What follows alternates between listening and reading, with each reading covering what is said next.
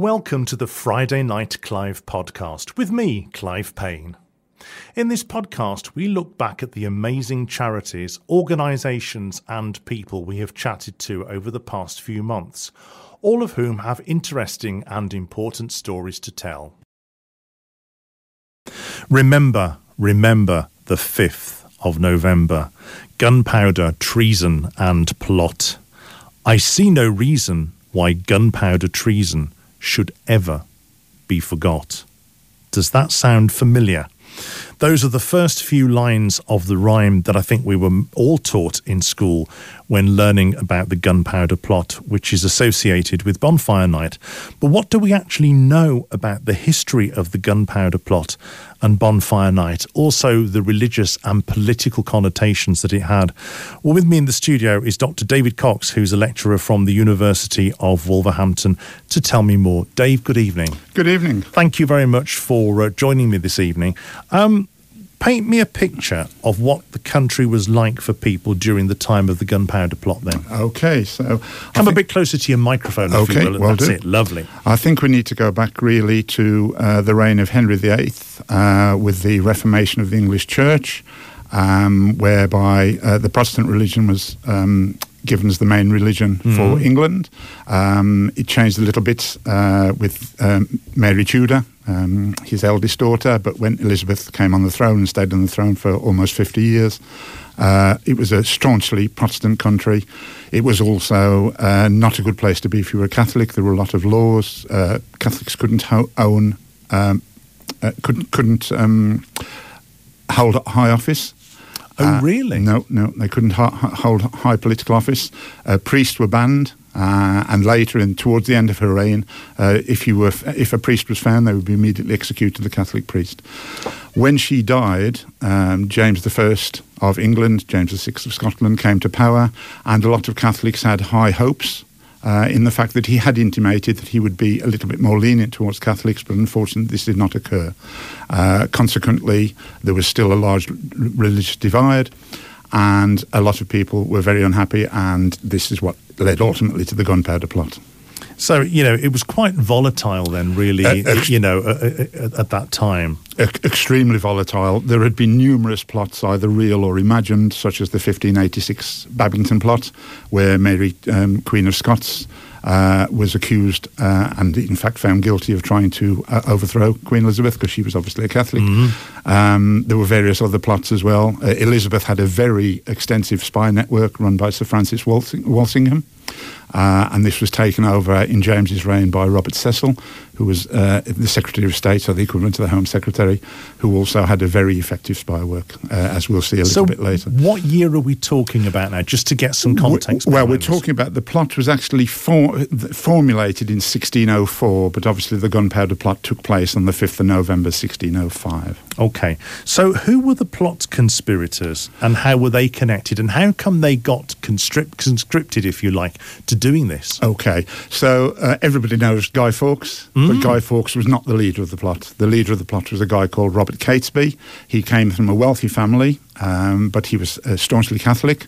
Both he and his relatives, there were various relatives. There was John and Thomas Winter. There was also John and Christopher Wright. There was also Francis Tresham was a later conspirator. So it's generally thought that there were about just over a dozen, 13 main plotters. Really? Yeah, so it was a small cabal, and people get the wrong idea, because although they were Catholics and they were persecuted, they all came from quite wealthy families. They all owned considerable property in the Midlands. For example, Catesby was born in Warwickshire. You had Stephen Littleton, who owned Holbeach House. You had his cousin Humphrey Littleton, who owned what is now Hagley Hall, but was then Hagley House. So that they were wealthy individuals, but they were very hard done to because of their religion. And I guess then that they were really sort of advocating for, Catholicism and the sort of Protestant part at that time in the country. Indeed, England, I yes. guess. What they wanted was to put, as I say, they had high hopes originally of James I, but he proved just as difficult with regards to the Well, he was a Catholic bit religion. wet, wasn't he? He was a bit wet in many respects. Yes, not one of our greatest monarchs. But and believed in the absolute power of monarchy. But there is, as you say, quite a Midlands connection, because where I live, I'm not far from one of the many National Trust properties around, which is Coton Court. Indeed, yes. And I think some of the conspirators spent time there. It was the conspirators' wives. The wives, spent time at Coton Court, yes. But when the plot, we're getting a little bit ahead of ourselves, but when the plot failed, many of the conspirators came back to the Midlands, to their Midlands headquarters, because the Midlands was a hotbed of Catholic intrigue. And of course, they've got priest holes there. And as you said, because priests were persecuted, that's where they hid them. So let's go back a little bit now. So what events led up to the Gunpowder Plot? And what were they hoping to achieve by blowing up Parliament? Of course, it isn't the Parliament that we know today. That was a later addition. Indeed, yes, building. Much later building.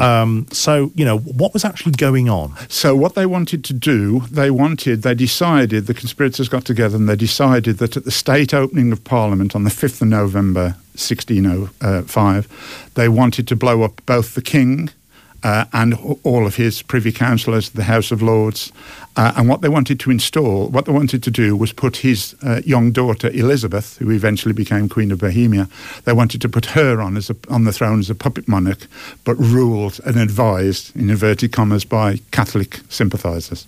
So what was the king about to do then that cheesed them off sufficiently that they wanted them to do that? They wanted to do this. It was basically because he had gone back on his word to be more lenient to Catholics, and it was still very difficult for being a Catholic. And of course, this was the state opening of Parliament, wasn't it? Yes. They were grand ceremony, very similar to, on a similar scale to the current day state opening of Parliament. Now, I mentioned earlier on, before you arrived, that I saw this programme on Channel 5, which I know I've been harping on about all during the programme, but it was a really good dramatisation and documentary about the Gunpowder Plot. It was presented by Dr. Zan van Tulliken. Oh, yes. And they, apart from the dramatisation, they actually showed you how volatile gunpowder is. And with a few grams, and they ignited some, and, ye gods, you knew about it, kind of thing. So in the dramatisation, they got 30 or some odd barrels. 36 barrels of gun, and we're talking large barrels of gunpowder, so the equivalent to a modern-day beer keg or even larger. And had it been successful, it would have... there was actually a very good programme a few years ago. Richard Hammond did it, where they recreated it. They recreated the Undercroft and the House of Lords, and they packed it with gunpowder, and it blew... it devastated the area for a couple of square miles. Extraordinary. Yes. So hugely powerful. What if it had worked then? How would things have been different now for us? It's a really interesting question. I thought about this quite a lot, because obviously Elizabeth would have been possibly put on the throne, but she did have an older brother. Everybody thinks of Charles I, but Charles was younger. She had an older brother who was 11 at the time of the Gunpowder Plot, Henry, who unfortunately died at the age of 18. And I think there would have been an immediate backlash, a Protestant backlash, and they would have tried, obviously because James would have been killed, I think they would have tried to put, the Protestants would have, there would have been a counter plot to put Henry back on the throne as a Protestant king.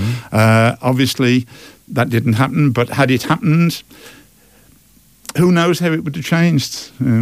Catholics would have obviously been less persecuted had Elizabeth been on the throne and advised by Catholic sympathisers. I mean, we're essentially a Christian country. Whilst I appreciate we accept other faiths and religions, we're predominantly a Christian country. So I wonder if, Catholicism would be our primary faith. I'm sure it would be had it completely succeeded, but I have my doubts as to whether it would in the immediate aftermath, because I think there would have been such a backlash to what was essentially, they wouldn't have used the word, but essentially what was an act of terror.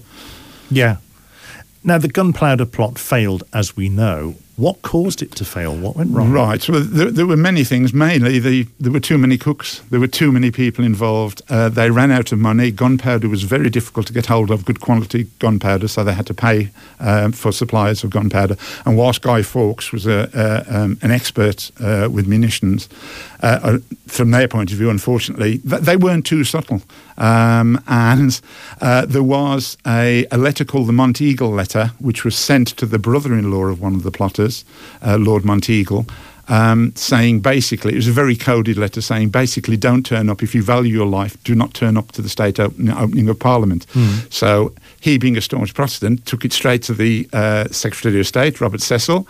There is some debate. There's a lot of debate. There's an awful lot of books being written about this as to whether Cecil knew about the plot, because he had a very efficient spy network, whether or not he knew about the plot beforehand, and he just wanted to catch them literally red-handed, which they did. They caught Guy Fawkes red-handed. But they took some tremendous risks as well while they were actually, barreling all this gunpowder up and moving it, because, that was a military precision. Of course, no electricity, so they're relying by a bit of naked flames. That's right. And they took a tremendous risk, and as I've already said, we know how volatile gunpowder is. Yes, that they did indeed. So, as I say, it was poorly worked out, and it was even more poorly executed.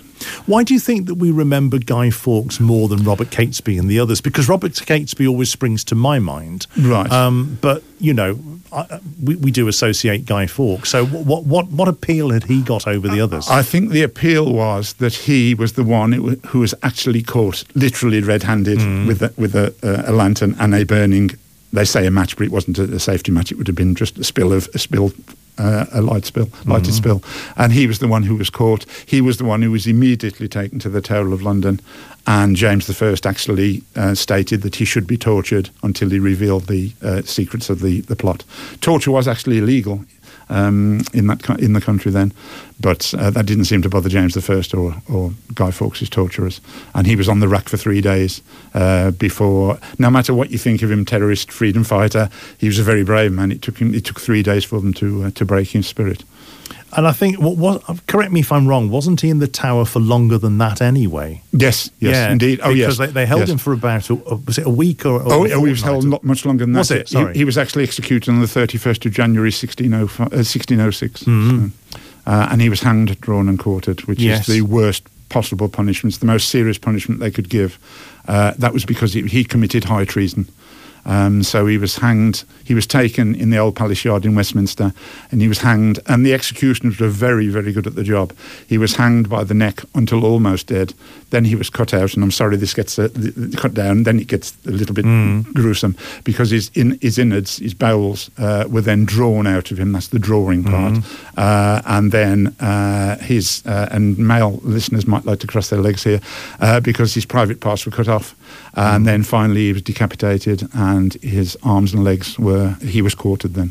And of course, these public executions, they were a great source of entertainment for people, which I find extraordinary, but, Carried on until 1868. There was very locally to where I live, near Stourbridge, in 1812, there was a murder of a chap called Benjamin Robbins, who was a wealthy gentleman farmer, and the guy was actually executed at Stafford in front of about 4,000 people. His body was then brought back to the scene of the murder and then gibbeted in an iron cage for over 13 months. Oh, that sounds rather unpleasant, doesn't it, really? So, I mean, so this letter was written, but, who actually discovered this skullduggery with these plotters? Well, what actually happened then? As I say, the letter was really the start of the official discovery. But as I say, I'm fairly convinced that Cecil knew of the plot beforehand, because people tended to talk. There were so many people involved. It ended up there were dozens, although there were 13 main plotters. There were dozens of people involved, as they found afterwards. What would you say the effect had on the Catholics in England after the trials and executions? It's really interesting. The short-term effect was obviously they were in a real panic, because obviously they thought if they implicated in the plot, they risked They would lose the property, they would lose any employment they had, and they would ultimately, as so many of the plotters actually did, they would lose their lives. But after the long-term effects, it was very harmful for Catholics.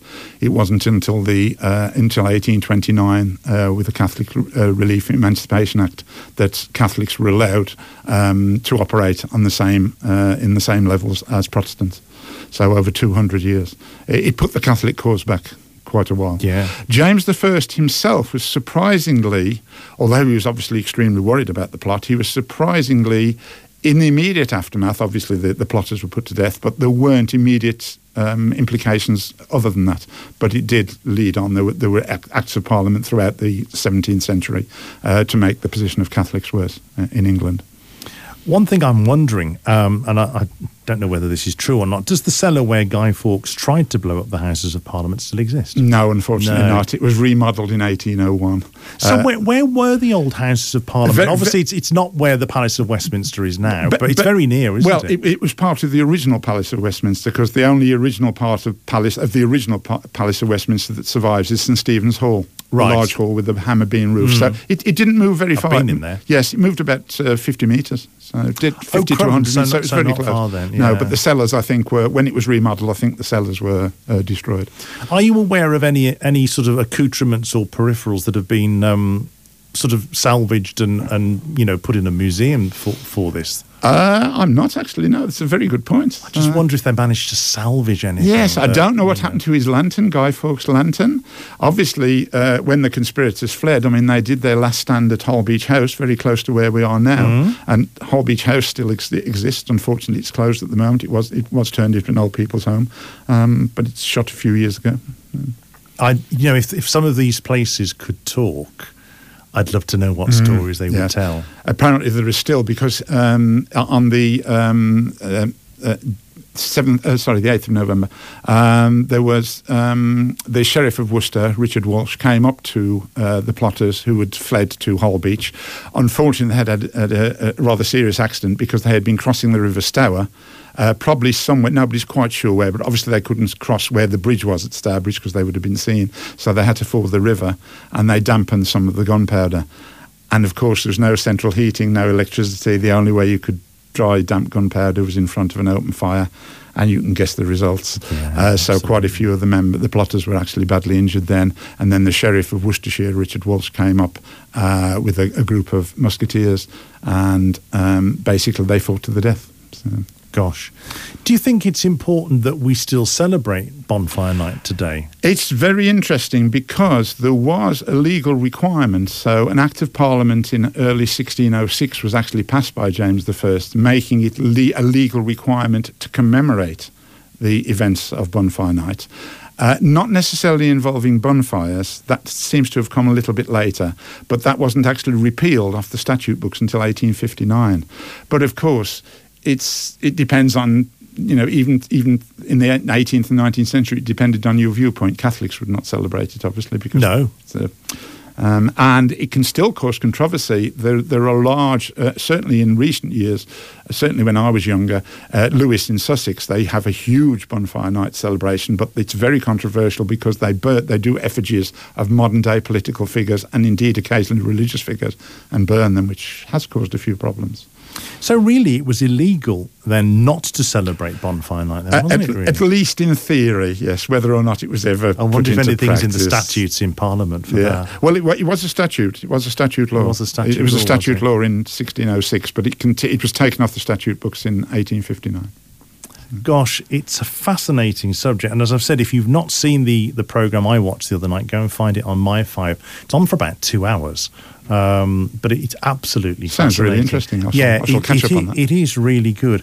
David, you're from Wolverhampton University. You're a reader in criminal justice history. How did you get into that? Indeed. I got into that by getting involved in. I did my master. I was originally an archaeologist. I did my first degree in archaeology at Birmingham University. Then I went over to modern history with my masters with the Open University. I was actually sat in Dudley Archives. I was going to research the history of Wordsley Workhouse, which which became Worsley Hospital, which was where I was born. And I went to the catalogue, and on one page there was the workhouse records, and on the other there was a murder, the one that I talked about before, Benjamin Robinson, 1812, and it mentioned the Bow Street Runners. And I thought, I've heard of them, everybody's heard of them, but I didn't realise they operated out of London, so I did my master's on that, and then I did my PhD on the provincial activities of the Bow Street Runners, and they operated most widely in the country rather than in London. From 1740, they were the world's first professional detectives. Gosh. From 1749 right the way through to 1839. Everybody thinks the Metropolitan Police are Britain's first professional. No, miles out. Not even the first, disregarding the Bow Street Runners. And of course, you were the former editor of the Black Countryman as well. I was indeed. Between 2001 and 2005. What was that like? That's correct. It was really good fun. I took over from my esteemed predecessor, Stan Hill. Everybody in the Black Country would know Stan Hill. I'm sure many of your listeners know or knew Stan Hill personally. He was a real mentor to me with that. It was real good fun. So. How come you gave that up, though, editing that? Because of pressure of work. I was working full-time as well. And I, as part of being a reader, about 70% of my work is actually research. So I write and research books and journal articles and chapters. Written about over a dozen books, I think, or co-authored. Wow, excellent. Dave, it's a fascinating subject, and I think hopefully it then puts into context the significance, really, of why we celebrate Bonfire Night. Indeed. It always amazes me that people walk to Himley Bonfire, which I believe is on tomorrow. They walk right past Hull Beach House, and the vast majority of people have no idea that was actually the conspirators' last stand. Extraordinary. Dr. David Cox from the University of Wolverhampton, thank you very much for talking to Friday Night Clive. That is your lot for this episode. You can catch the programme live every Friday night on Black Country Radio from 6:00 p.m. And if you like our podcast, please subscribe by heading to blackcountryradio.co.uk/podcasts or wherever you get your podcasts from. See you very soon. This is a Black Country Radio podcast presented by me, Clive Payne, and produced by Andy Caddick.